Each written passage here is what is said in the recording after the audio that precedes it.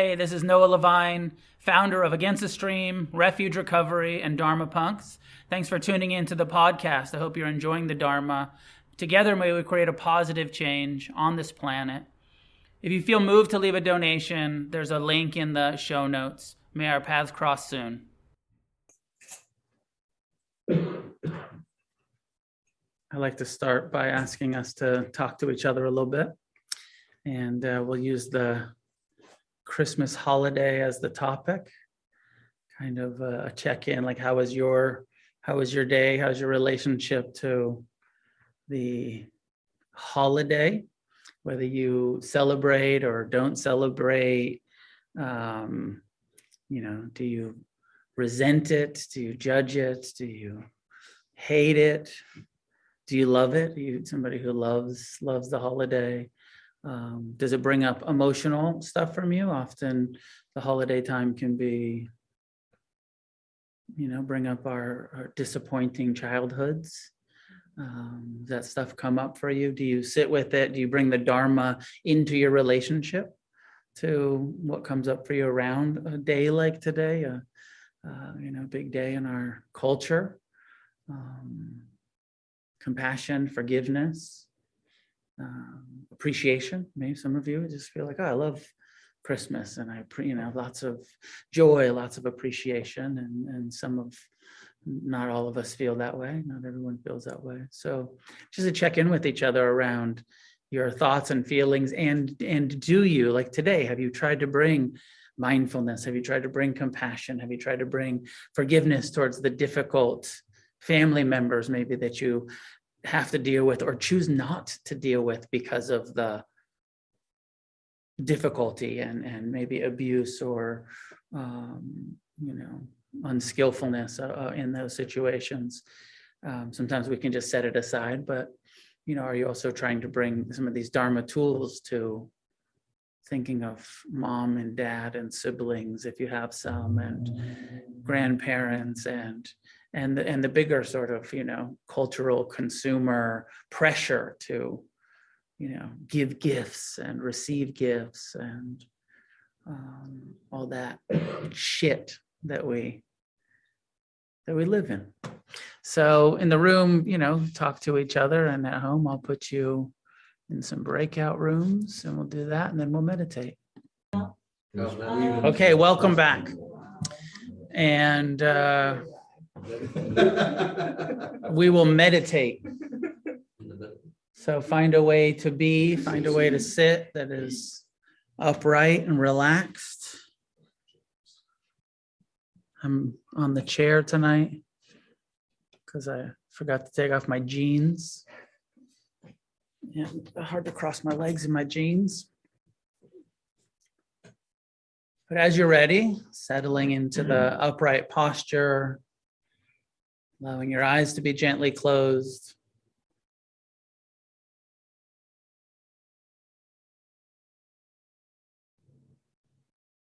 Releasing any unnecessary tension that you can release.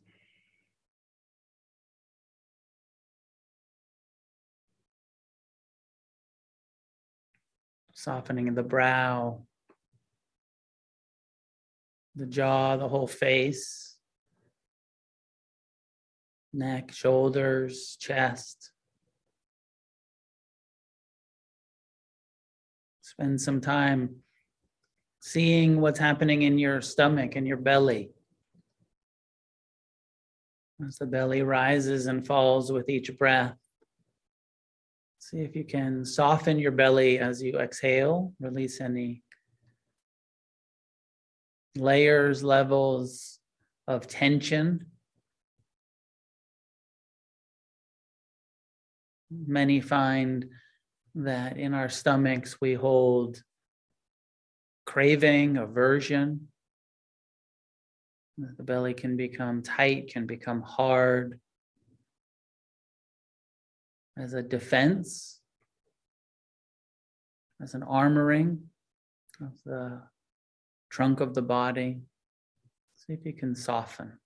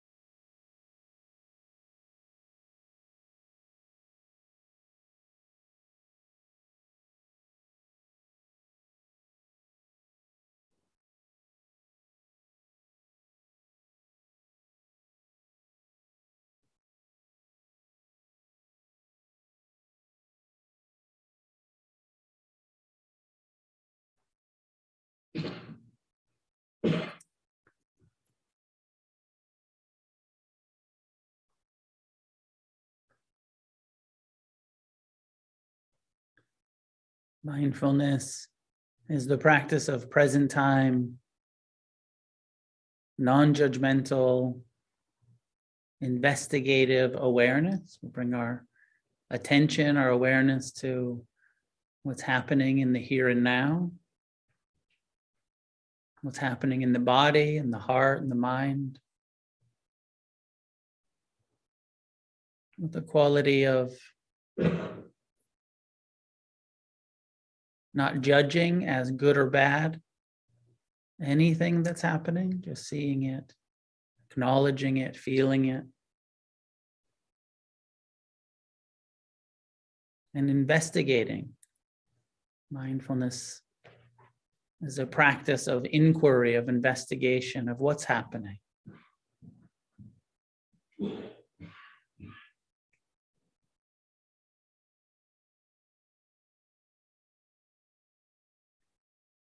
And mindfulness meditation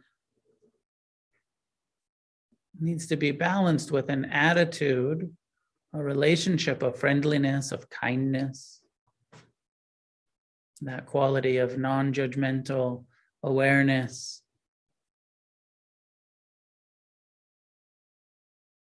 actually infused with love and kindness, with patience and acceptance, with compassion and forgiveness.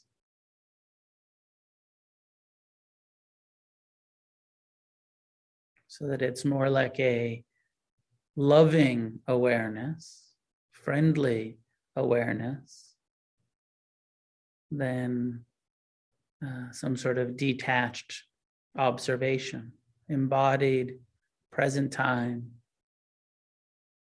kind awareness of the sensations in our body right now. Feeling the hands, the feet, arms and legs.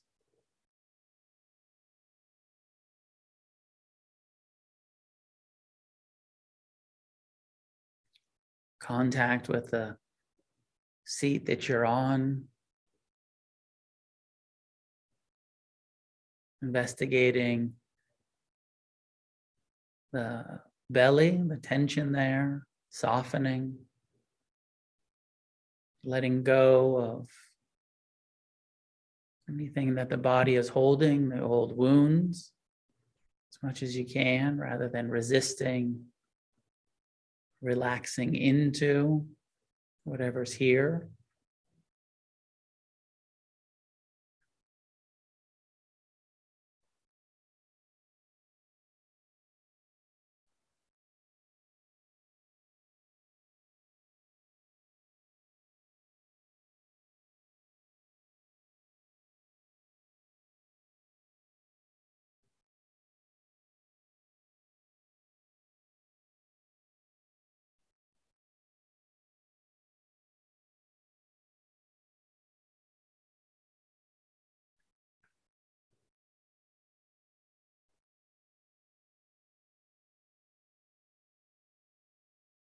And if you're new to this kind of meditation, then it's generally encouraged that you use the breath as the first object. Mindfulness of breathing, breathing in. Give your full awareness, attention to the breath, the sensations of the breath. Breathing out, give your full awareness to the sensations created by breathing out. Investigating the breath. Where do you feel it? How does it feel?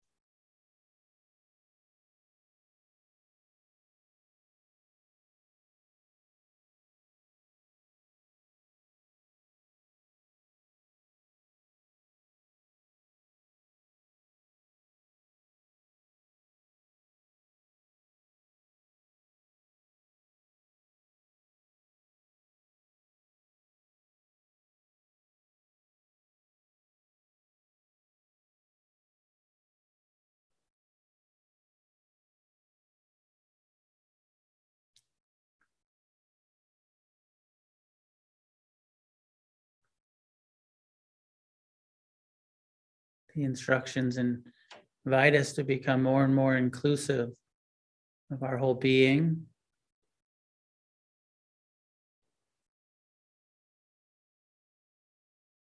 Present time awareness includes every aspect of our being, the mind, the heart, the body, sensations, emotions, even the planning mind. Our views and opinions become objects of investigation. What's my mind thinking about?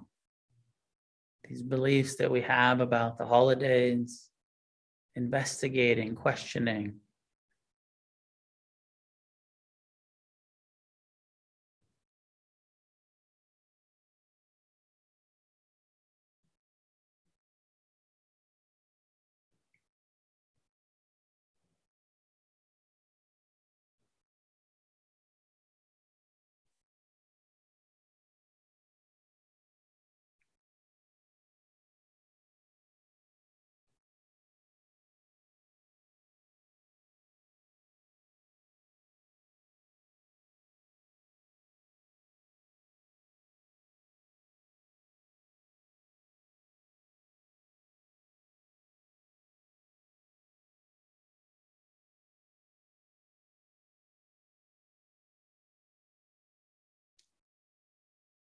And a core aspect of what is true, is happening in our experience, is the perception of what we call feeling tones, pleasant or unpleasant or neutral experiences, sounds, smells, tastes, emotions, sensations, and thoughts that we perceive, we experience as either pleasant or unpleasant or neutral. So we investigate what's happening and how it feels, which gives us the opportunity to respond, to tend to what is unpleasant, what's painful, unpleasant memories that arise, unpleasant sensations in the body, unpleasant emotions, grief, sorrow, loneliness, anger, all of those unpleasant, natural human experiences. Mindfulness identifies them, gives us the opportunity to begin meeting them with compassion,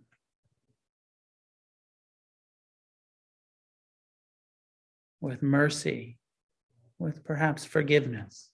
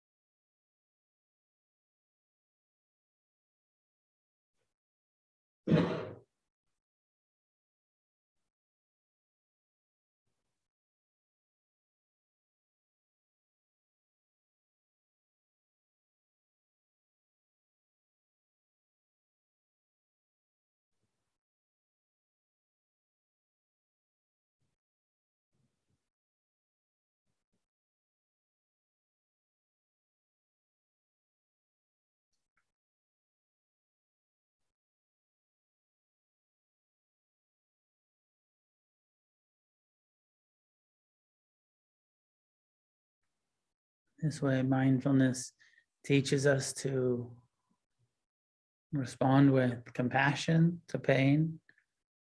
And likewise, when the experience is pleasant, when the thoughts, the emotions, the sensations, the sounds are pleasant, we can see our tendency to cling, the phenomena of craving for pleasure, of getting attached, of clinging.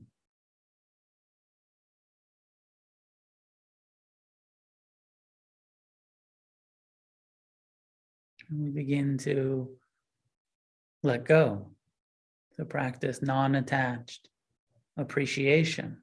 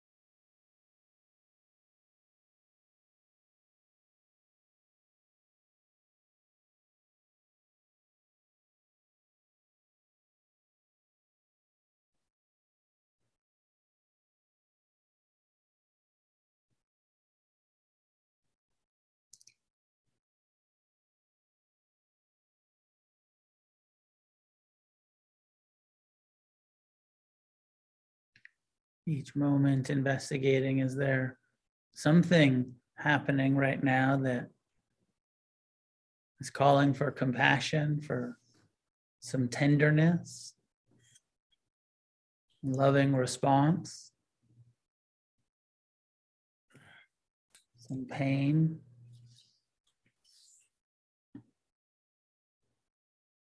Or is there something that I'm clinging to that could be relinquished, let go of, clinging to the past? We can let go, come back to the present. Clinging, craving, worrying about the future, we can let go, come back to the present.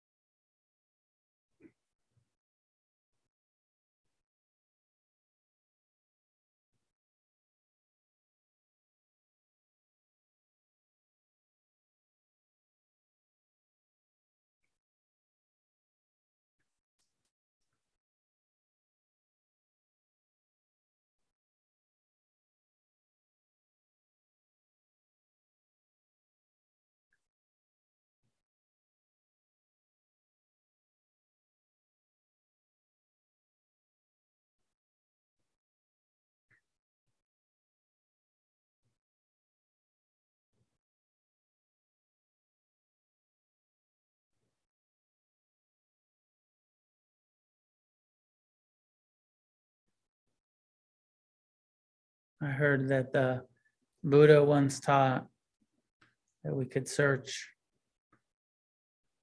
the whole world, all realms of existence, never find anybody more worthy of our love than ourselves.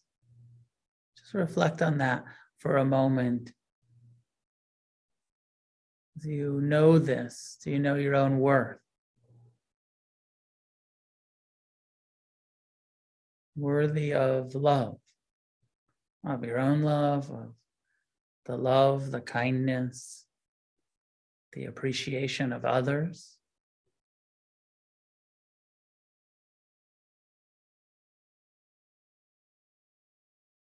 There does seem to be something counter instinctual to being kind and loving to ourselves.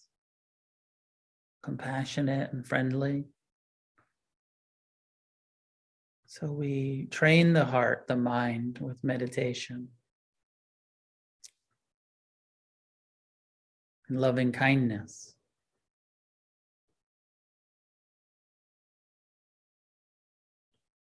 So spending the last couple minutes saying to yourself,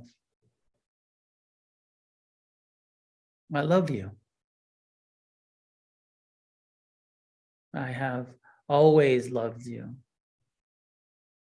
I will always love you. To yourself, from yourself, from the wisest part of the Buddha mind, the bodhicitta, the compassionate heart.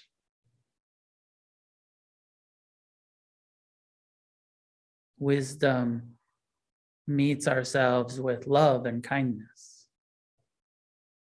Ignorance feels unworthy, is confused.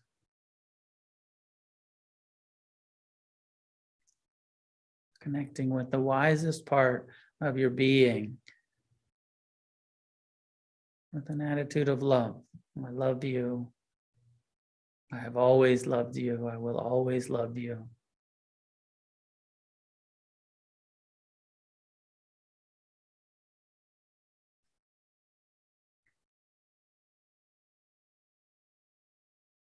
I do believe that the flip side of this teaching is the universal love for all sentient beings. Wishing for the ease, the well-being, the freedom for all beings.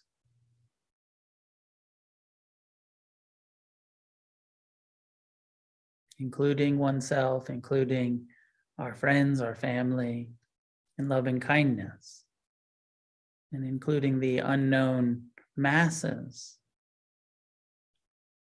and loving kindness.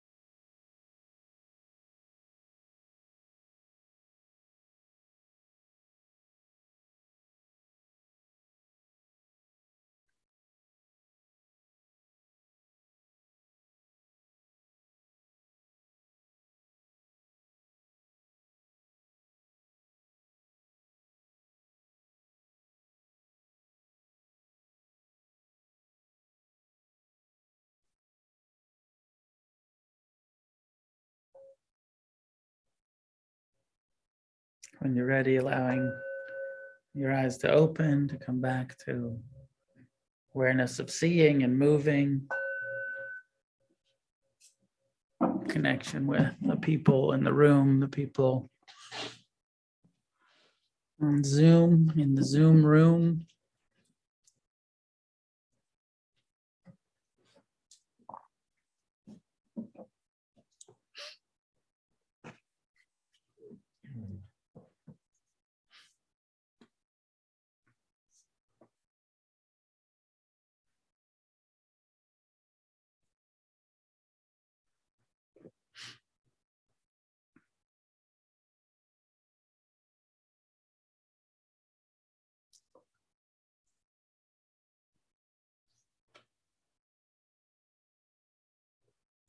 So I don't have a Dharma talk really for tonight. I'll share a couple of reflections. Last week I was in Thailand for the second time in a month. Just a short trip. I went out there with my friend Russ, who's here in the room tonight, to interview Ajahn Amaro, who's been one of my core teachers. Buddhist. He's a Buddhist monk. He's an English guy who's a Buddhist monk for like 40 something years. He's been in robes. I believe it's 40 something years. And I met him 30 years ago, over 30, maybe it's 32, 33 years ago now, something like that. He was one of my first, he was actually my second teacher, second retreat I ever attended.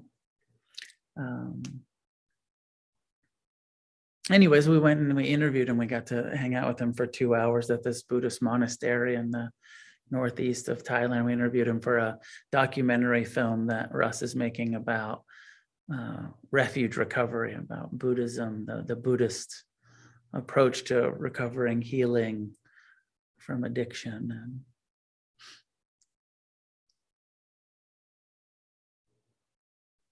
you know, there was 2 hours, so there, and it was this great Dharma talk that he gave to us. And I don't know, one of the things that, there's so many pieces, but one of the things that continues to resonate a week later is his emphasis on Sangha. And Sangha is the Buddhist word that we use for community, for the necessity of connection with each other. And, so Buddhism has taught me this, that it's one of the core foundational practices, to take refuge in the Sangha, to find a community of people to be a part of. And, we were talking about addiction, and he was like, yeah, well, of course, one of the core things is to have a community of people. And of course, we're interviewing him about a program of a community of, the whole refuge recovery, which is based on having a community of recovering people to be part of. And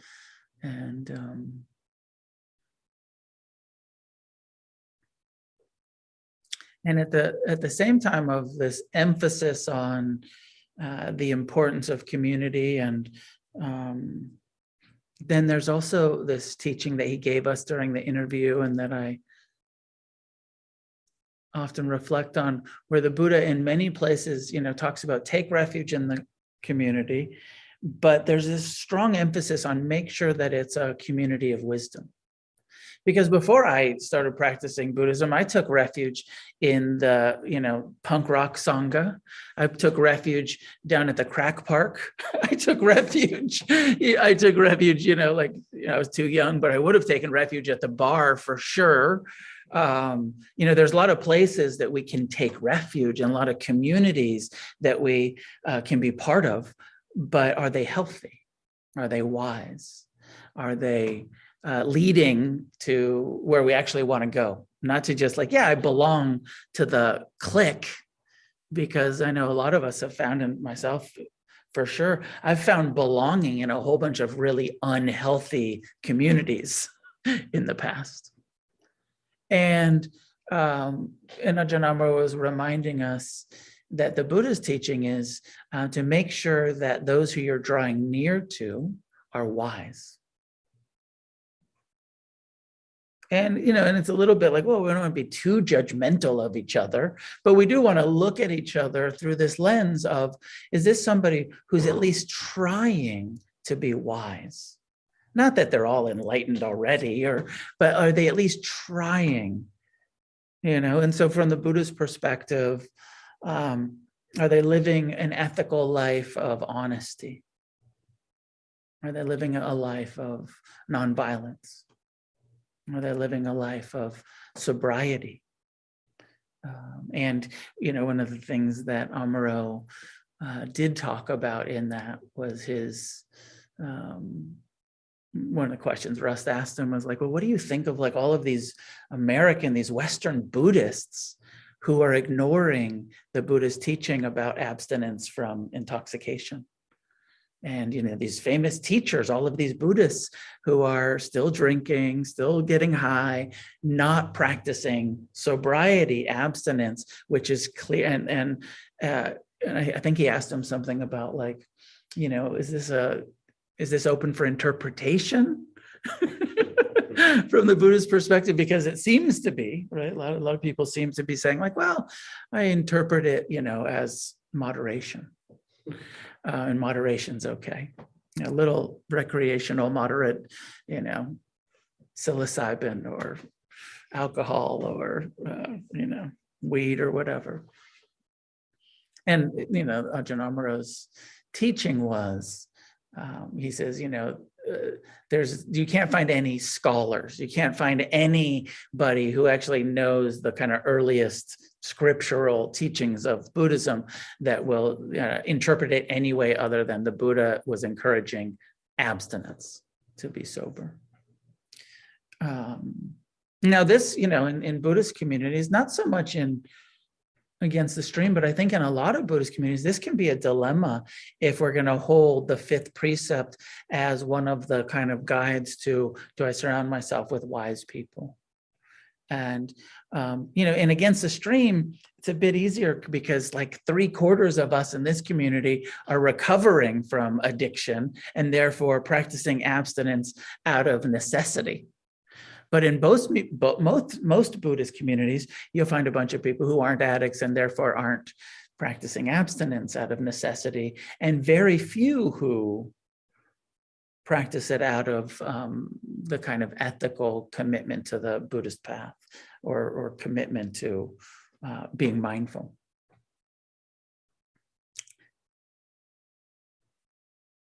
And so I continue to reflect on this. I think it's a dilemma for me, this encouragement to draw near to community. And it's the one thing I like community. I think for introverts, maybe it's harder. I'm a little bit of an extrovert. I like community. I like being part of cliques. I like being part of, the Buddhist communities, the Dharma punks, the refuge recovery. I like being part of the 12-step communities. I like it. I like to feel, even though I even like the feeling of like, this is a little bit neurotic, I know it is, but I like the feeling of not belonging. Like I love being in AA meetings and feeling like an outsider and being like, I'm part of this thing, but I think almost everybody here is wrong. I think that this philosophy, this Christian philosophy, is like pretty delusional. But I like being, but I'm part of it. But I like being, so there's even, I know there's something neurotic in me about like, I'm part of this thing and you can't kick me out. I've been coming here for decades and I think you're wrong, but I'm still part of it.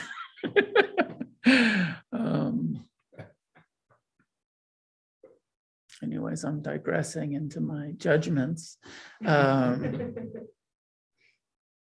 this insistence on taking refuge in, and drawing near and connecting with and sustaining relationships with wise people, or those who are at least trying to be wise.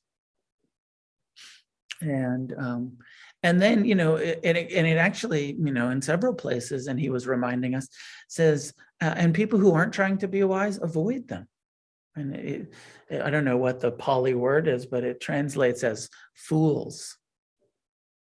People who aren't trying to live an ethical lifestyle. And he says, avoid fools. And I not this time, but one of the last times I was with Ajahn Amaro, I asked him, I said, can we just classify anybody who drinks alcohol as a fool? Anybody who's not practicing the fifth precept and living their life trying to be mindful all of the time as a fool? And he said, I don't think so. I think you're taking it a little too far, Noah. And I was like, damn. Like, I just want that sort of like, because it's confusing. It is confusing for me. And of course, there's really good people who aren't sober because they don't need to be sober, and they're not fools.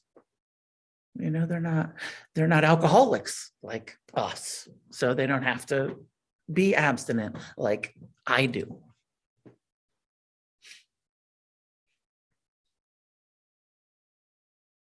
But I find that, kind of discernment about who's wise and who's foolish tricky sometimes. I don't know if you do also. And then I've had a lot of experience of having really poor judgment. And some people that I thought were incredibly wise Buddhists, Sangha, that I took refuge in, to kind of having revealed that they weren't very honest, they weren't very ethical, they weren't, very kind in the long run.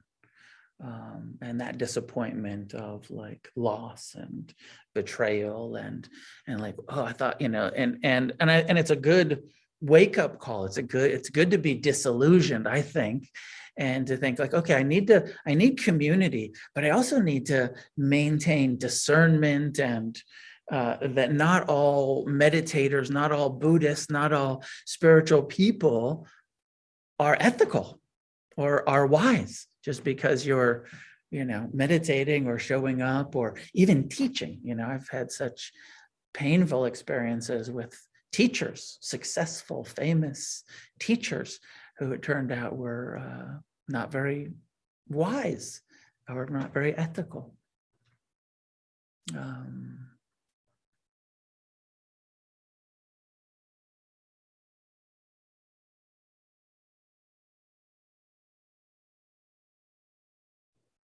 One of the teachings he was giving us about this, and I'm gonna give this talk soon. This isn't it tonight, but he reminded me that there's I don't remember them all right now. I got to look at them, but there's a teaching and a list of 10 things that lead to, and it's this list of 10 things that lead to enlightenment, lead to liberation. And it starts with, and the Buddha often puts this emphasis, it starts with wise friends. The start of the path to liberation is, who are we associating with? Who are we hanging with? Who are we influenced by? And it says something like, and I promise to give this talk in a better way later, but it says something like, if you hang out with wise people, you're more likely to listen to the Dharma. You're more likely to be influenced by people who are like, oh, yeah, let's go listen to the Dharma talk. Let's go, if you hang out with wise, and if you listen to the Dharma talk, you're more likely to practice the precepts, and you're more likely to meditate, and you're more likely to develop wisdom, and you're more likely to get free from the causes of suffering in our lives. And that you can track that all back to, there were some wise people that influenced me and supported me and encouraged me, that I drew near to, and then it supported my practice that led to whatever freedom we're finding.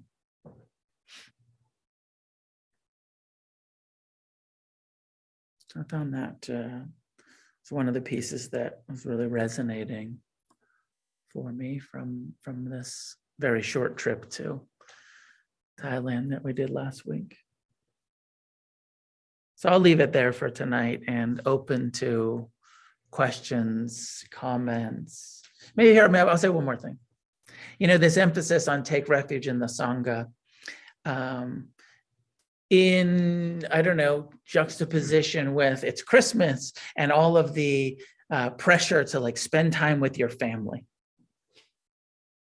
And maybe you're one of the few, I think, rare few people who have like a really great family that's loving and wise and meditates and practices ethical behavior and renunciation. And maybe you have that family and it's like, oh, it's great. Like I go home and we connect on a heart level.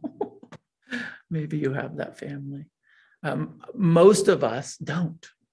I feel like most of the people who find their way to, like meditation and recovery, and we don't have those families, and our families are a source of difficulty and pain and trauma and, judgment and wounds. And there is an encouragement in Buddhism to, especially for the monks. One of the vows when you become a monk or a nun is that you're going forth into homelessness, and you're actually leaving your relationship with your families. And you're saying, I'm no longer part of that family. I'm part of this family. Now, it's not completely like, it's not like you can never talk to your family again, but that's not the core, what's the word I'm looking for? Rather than having our family be the core kind of center of our life, center of our community life, it's becomes tangential, and the Sangha is the center of our life. This, especially for the monks and nuns, they literally go and they live together, and that's their community. That having been said, I ran into another old teacher I've also known for 30 years, monk, at the airport. And he's got to be in his 80s or late 70s, maybe early 80s at this point. And he was talking about, we were chatting with him at the airport on the way up to where we're going, this monastery. And he was talking about his mom and about how he was taking his mom to Hawaii this summer. And I said, oh, I took my mom to Hawaii last summer. And I was like, Ajahn Pasano, how old's your mom?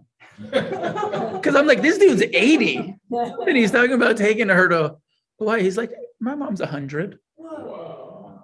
I was like, and she still travels? He's like, yeah, she's a little slow, but she still travels. I was like, what's the, he's like, just good genes.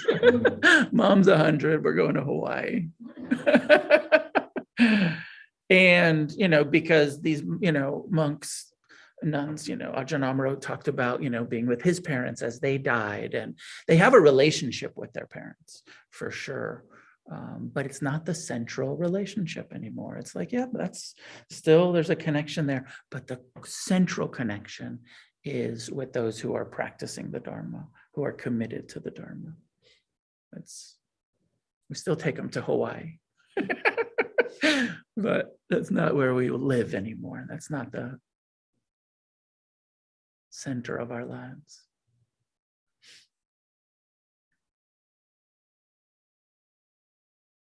So any questions, comments, discussion, anything about the holidays, anything about the Dharma, anything about Sangha that you want to talk about at home, you can raise your hand in the reactions tab. Please remind me your name.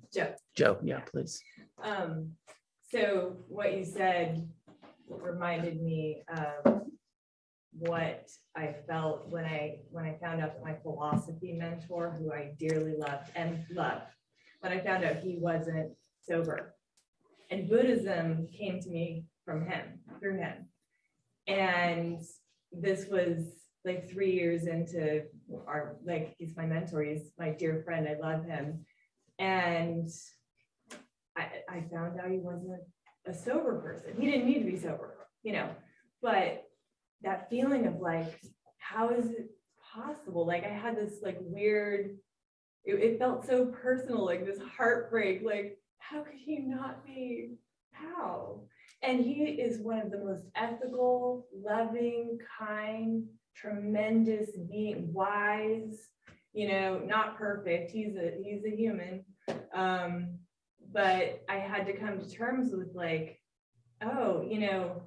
just because someone is not a sober person doesn't mean you throw out all the amazing qualities that they, doesn't mean they can't embody, so much of the Dharma, like all the rest perhaps. Yeah.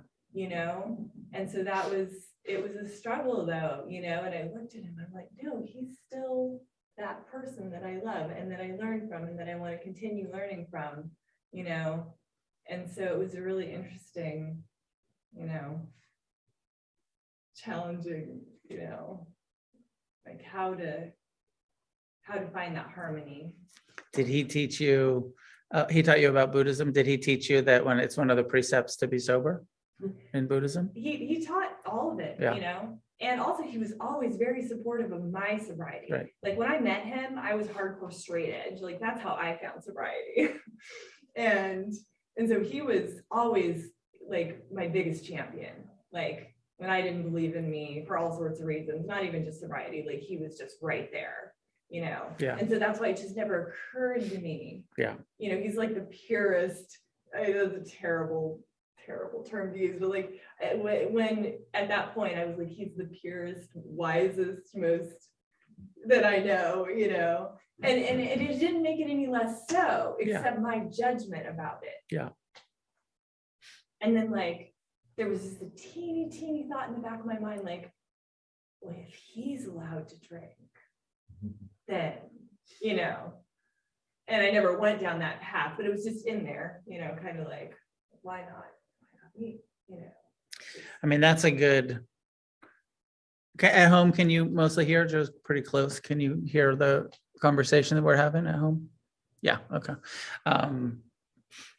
That's always one of my, I don't know, fears about teachers who aren't sober, and even if they're not, don't have a problem with it, that likely they have students that have, you know, that are need to be sober. Yeah. And, you know, I know that there's been actually a lot of alcoholics relapsed because they found out that their teacher drank, and they thought like, well, if my teacher can drink, then maybe I can drink too. Yeah. With my, you know, my teacher's doing psychedelics, and talking about how, you know, the doors that they're open, maybe I can do psychedelics, and then I can smoke some weed, and then I can start drinking, and now fucking shooting dope again. You know, like, so I feel, I personally have a strong view that it's so irresponsible for teachers to not practice abstinence, sometimes just in solidarity with the suffering that addiction and alcoholism does cause, and say like, hey, I'm going to be somebody that's just sober. Yeah. Because I don't want to be modeling that is okay for all the people that it's not okay for. And in Buddhism, there's a special, you know, it teaches, it's a core teaching to be abstinent. Well, and I should say, he is a philosophy. Yeah, and you did say that. Yeah. And you did say that. Okay. And that is different than a Buddhist teacher. It's not like, Buddhism was in there, and that's what I loved, you know, but it's not like it was his, you know, he wasn't a Dharma teacher. But then there's this other dilemma about really good Dharma teachers that not only aren't sober, that are actually alcoholics. Like Alan Watts. You ever listen to Alan Watts? Alan Watts gives a great Dharma talk. It's really entertaining. Amazing. Practicing alcoholic. I mean, dude's been dead for a long time, but you know, there's that dilemma of like, wow, there's actually these like drunks that philosophy, Dharma, you know, Chogyam Trungpa, you know, his books, his teachings, alcoholic. You know, the whole Shambhala community based on an alcoholic Buddhist teacher. But read, you know, spiritual materialism, that, you know, some of the Trungpa books, they're fucking brilliant.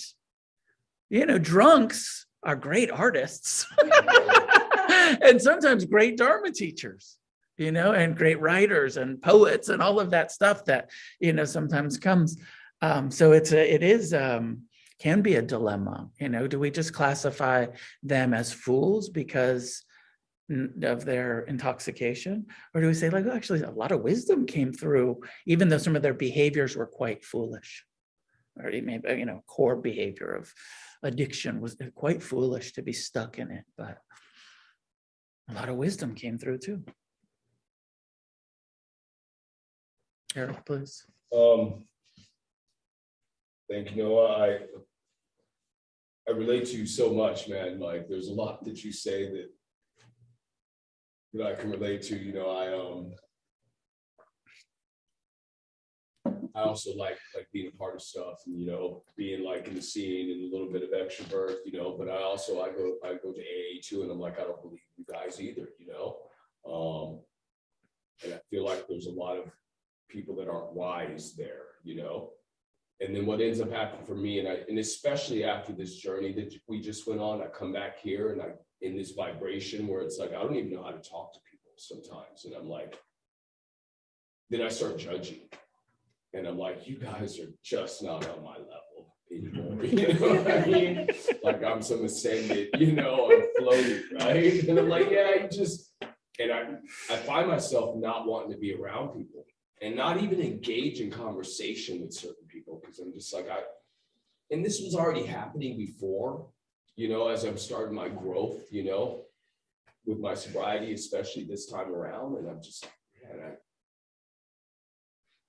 I don't even know how to engage in people. I'll go out to places and I'm like, yeah, I don't even want to be here. And I go home, I find more comfort now being alone, which is incredible. Because the first year of my sobriety, I couldn't stand to be alone. Mm-hmm. Right. The second year it got a little bit better. Now after this journey, I'm like, yeah, I'm good.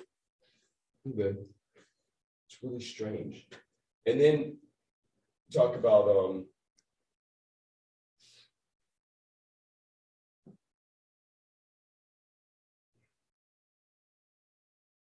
abstaining from everything, right? So I think about the Buddha and just how mind-blowing this whole thing is. I'm like, no psychedelics, nothing. But is it an understanding that you can reach those states through meditation? Yeah. And, maybe not quite as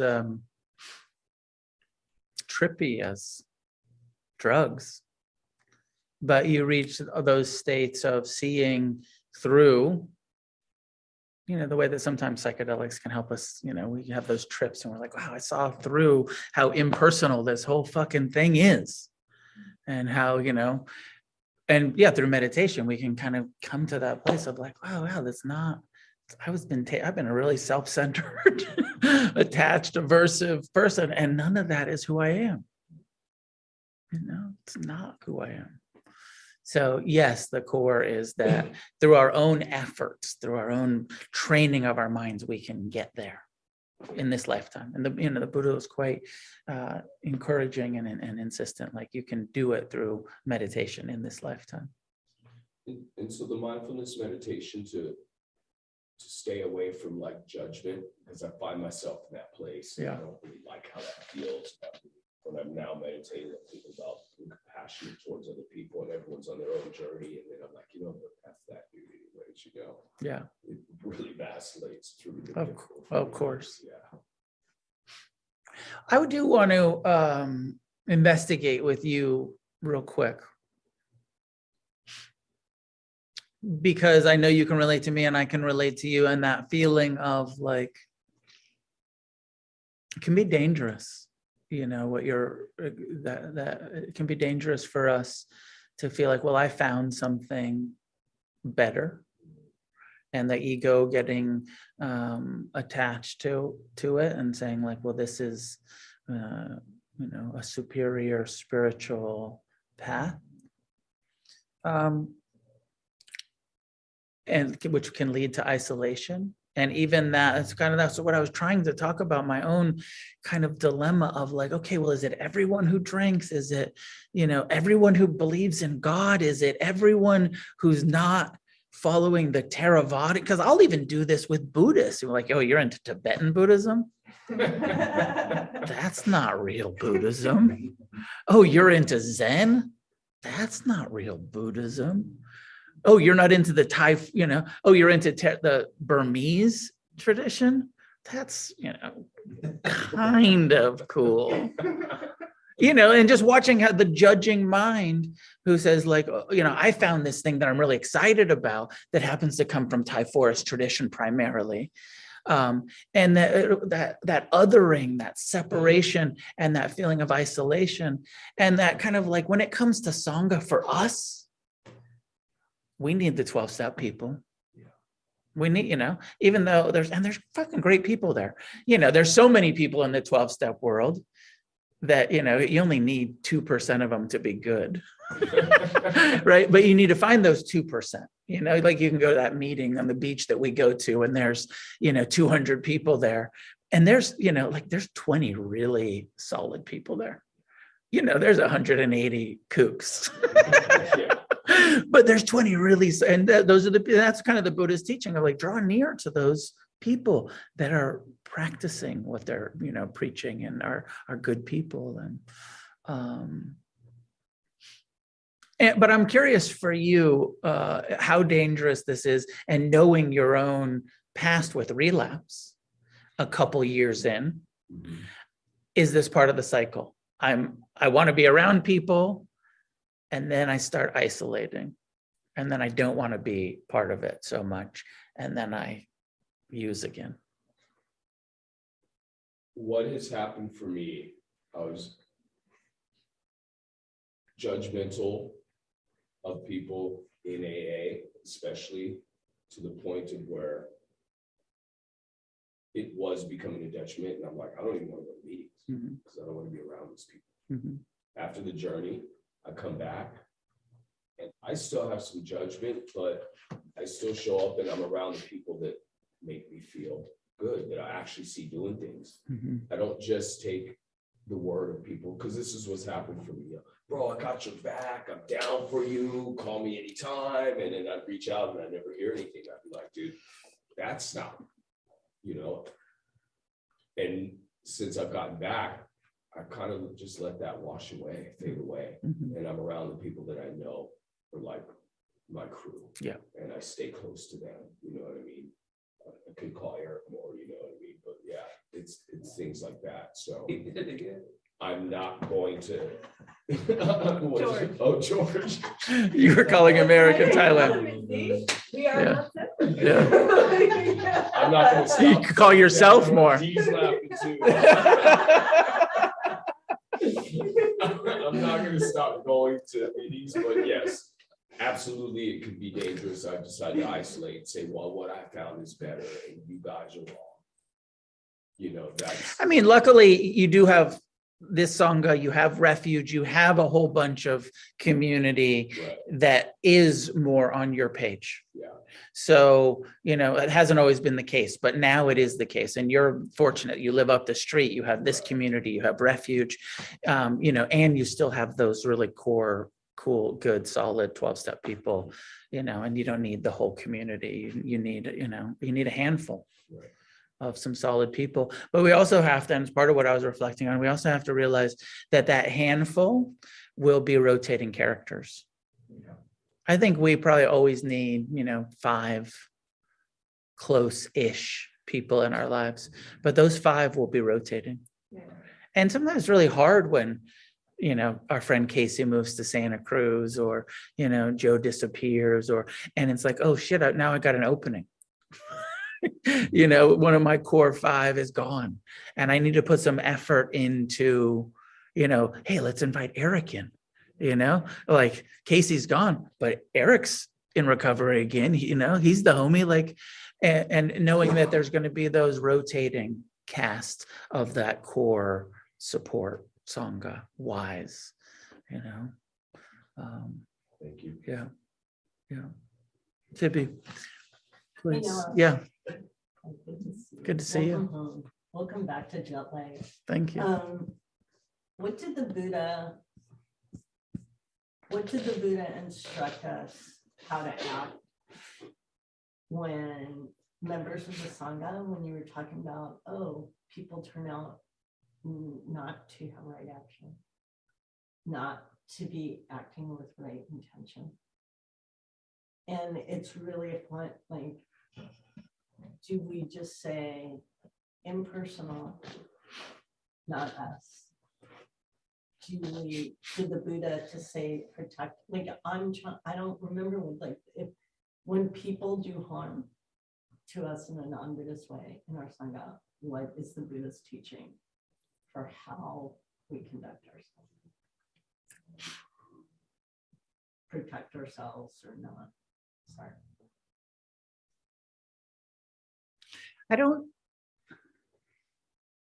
I can't bring up specific kind of suttas. Couple of, so the one thing that comes up for me is because there's a lot of conflict in the time of the Buddha in the Sangha, and a lot of arguing and a lot of people feeling harmed by each other and accusing each other, and and at one point the Buddha gets frustrated. Looks like he gets frustrated, and he walks away from the Sangha, and he's just like, these people are just fighting and being unskillful, and and he leaves, and he just wanders off, and he's wandering through a forest, and he comes upon a small group of like 5, and he says, how are you guys getting along? And they said, oh, we get along well. And he says, how? He's in there's a Q&A that goes back and forth. He says, well, the person that he's talking to, he says, well, it's quite simple. Like, I just, let go of my views and opinions. And, if my, friends want to do something that seems skillful, I say, oh, yeah, sure. I just go along with it. And I don't push my agenda, even if it's a bit different than theirs, as long as it's within the sort of ethical kind of path that we're on. He says it's like a non-attachment is the key. I can't think of a clear kind of scriptural response for you, but I'll tell you, my view, my opinion, what I believe it is yes, compassion for the confused actions of others. Yes, forgiveness towards the confused actors that cause harm, including in the Sangha. And yes, boundaries. When somebody has shown you that they're untrustworthy in some way, believe them. And don't let forgiveness become something of like, well, since I forgive you, I'll put myself in that position again. Like, I forgive you, I have compassion for your confusion, but also I'm not going, I believe you, I'm not going to, do that again. I'm not going to put myself in that position again. Understanding that they have the karma from their actions. And that we don't, yes, boundaries as in like, I'm going to stop engaging in that way, loaning or trusting or even kind of associating with very closely. And that they have the karma of that action. And that we don't need to punish them or, I get this thing in my role in refuge recovery, because I'm the director and the founder of that. I don't get it so much in Against the Stream, but I get it in Refuge a lot where people will like write to me and be like, we need you to kick this person out of our community because they were unskillful in some way or another. And, and that sort of like, the boundary is we need to kick this person out of our recovery community. And my response every time is like, we don't do that. B, I'm not the person that's kicking anybody out of your community. That's your community. But at times it's probably, and what we created in Refuge, we don't run into this in Against the Stream. But we created a sort of suggested, like, if somebody's really unskillful in a meeting or in the community, that you confront them on some level and say, hey, this behavior goes against our guiding principles, against our ethics. Please don't do that here. And if they do, it's kind of 3 strikes. And then at some point you say, maybe don't come to this group for the next month. And then maybe actually, okay, you're doing it again. We need you to not come for 2 months now. And so like giving people 3 chances. And then on the 3rd chance saying like, you're actually just not welcome in this group anymore. You have to find another group. It's not that you're kicked out of Buddhism or you're kicked out of recovery or you're kicked out of, it's just, at that behavior, we're not going to accept it in this group. And I hope you find another group and I hope you change your behavior. So I believe there is absolutely a place for boundaries and some consequence at some points. I don't know if that's helpful. Was that what you're looking for? I realized I wasn't clear enough in my asking of questions, which happens. But often I can get answered. Like I didn't mean it just for the Sangha. In your life. But it's a big question. How do we, what does the Buddha say about the generous compassion. But when people have proven, when people do not bring that right action, Yeah. How do we address that? Yeah. And I have answers just from what you were saying about the saga. Yeah. One of the ways I also like to look at it when I feel harmed by someone is, yes, compassion, yes, forgiveness, yes, boundaries with that person, but also a reflection on like karmic purification of, because, so it's so easy to feel so angry and justified anger when someone's being unskillful to you and you didn't really do anything to deserve it. Like, why are you treating me like this? I haven't, like, I don't deserve this. But then thinking about like, there's all of the times where I was unskillful in my life. Yeah. And not to this person, not in this situation, but there's been lots of times in my life where I was unskillful. And when someone's unskillful to me and I meet it with composure and compassion, and it actually is burning off some of that negative karma that I created in my earlier life or last week or whatever. Right? So and that's hard to see. That's hard to look at, like, oh, you're abusing me. What a great opportunity to burn off some karma. But there is that aspect to it too. First, boundaries, compassion, forgiveness, and also some karmic purification. Because although I didn't steal from you, I stole from a lot of other people when I was a kid. Although I didn't do anything to you, I've been unskillful to other people in the past. So that's all our time for tonight. Merry Christmas. I don't know if there was just no questions online or what, but no, I didn't see any hands. Sunday is New Year's Eve. I am doing the annual, I think this is the 18th annual New Year's Eve intention setting ceremony here in Los Angeles. Before that, I did it in New York. Before that, in San Francisco. For the last 20, I think I started doing these in 99 in Y2K. So for the last 23 years, I've been doing these intention setting ceremonies on New Year's Eve. You're all invited. There's a registration fee. It's on the website, on the Against the Stream website. If you can't afford to come, I'll scholarship you. If you have the money, pay the money, and it goes to the nonprofit. I'm charging $50 to come in person as a sort of like, year-end fundraiser for the center. So if you got $50, pay it and come in person.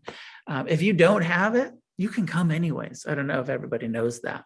There's a thing around Buddhists, the way that I teach Buddhism, which is like nobody's ever turned away because you can't afford it. You're welcome to be here. But if you can afford it, pay it. Likewise for online, if you want to come to the Zoom group and you can't afford the $20 to come online, just shoot us an email and we'll send you the link and we'll scholarship anyone who wants to be here and wants to be part of it. Know that. So that's, I think, 7:30 or 7 o'clock, I think, on Sunday. And then Monday is New Year's Day. But I'll be here again, and maybe we'll have, a small gathering again on New Year's Day, but you're welcome, and I'll be here on next Monday. So Sunday and Monday opportunities to come and practice.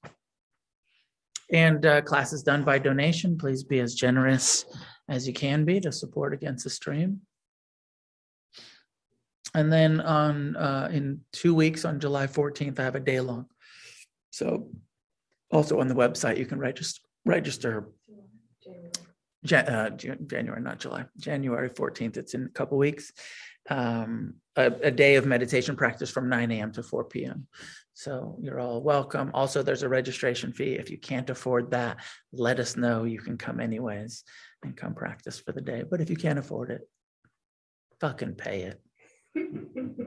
Leave the scholarships for the people who can't afford it. I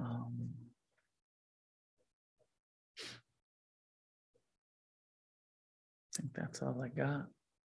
May any goodness that comes from our practice be shared with each other, shared with our whole Sangha, all of our community, all the wise beings who have supported us along the way, and in widening circles until we share this field of merit, of goodness, of wisdom outward in all directions with all living beings.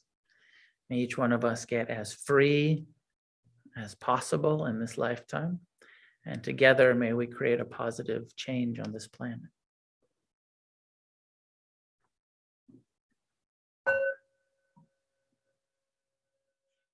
Thanks for tuning in to the podcast. This is Noah Levine, founder of Against the Stream and Refuge Recovery. If you feel moved to leave a donation, there's a link in the show notes.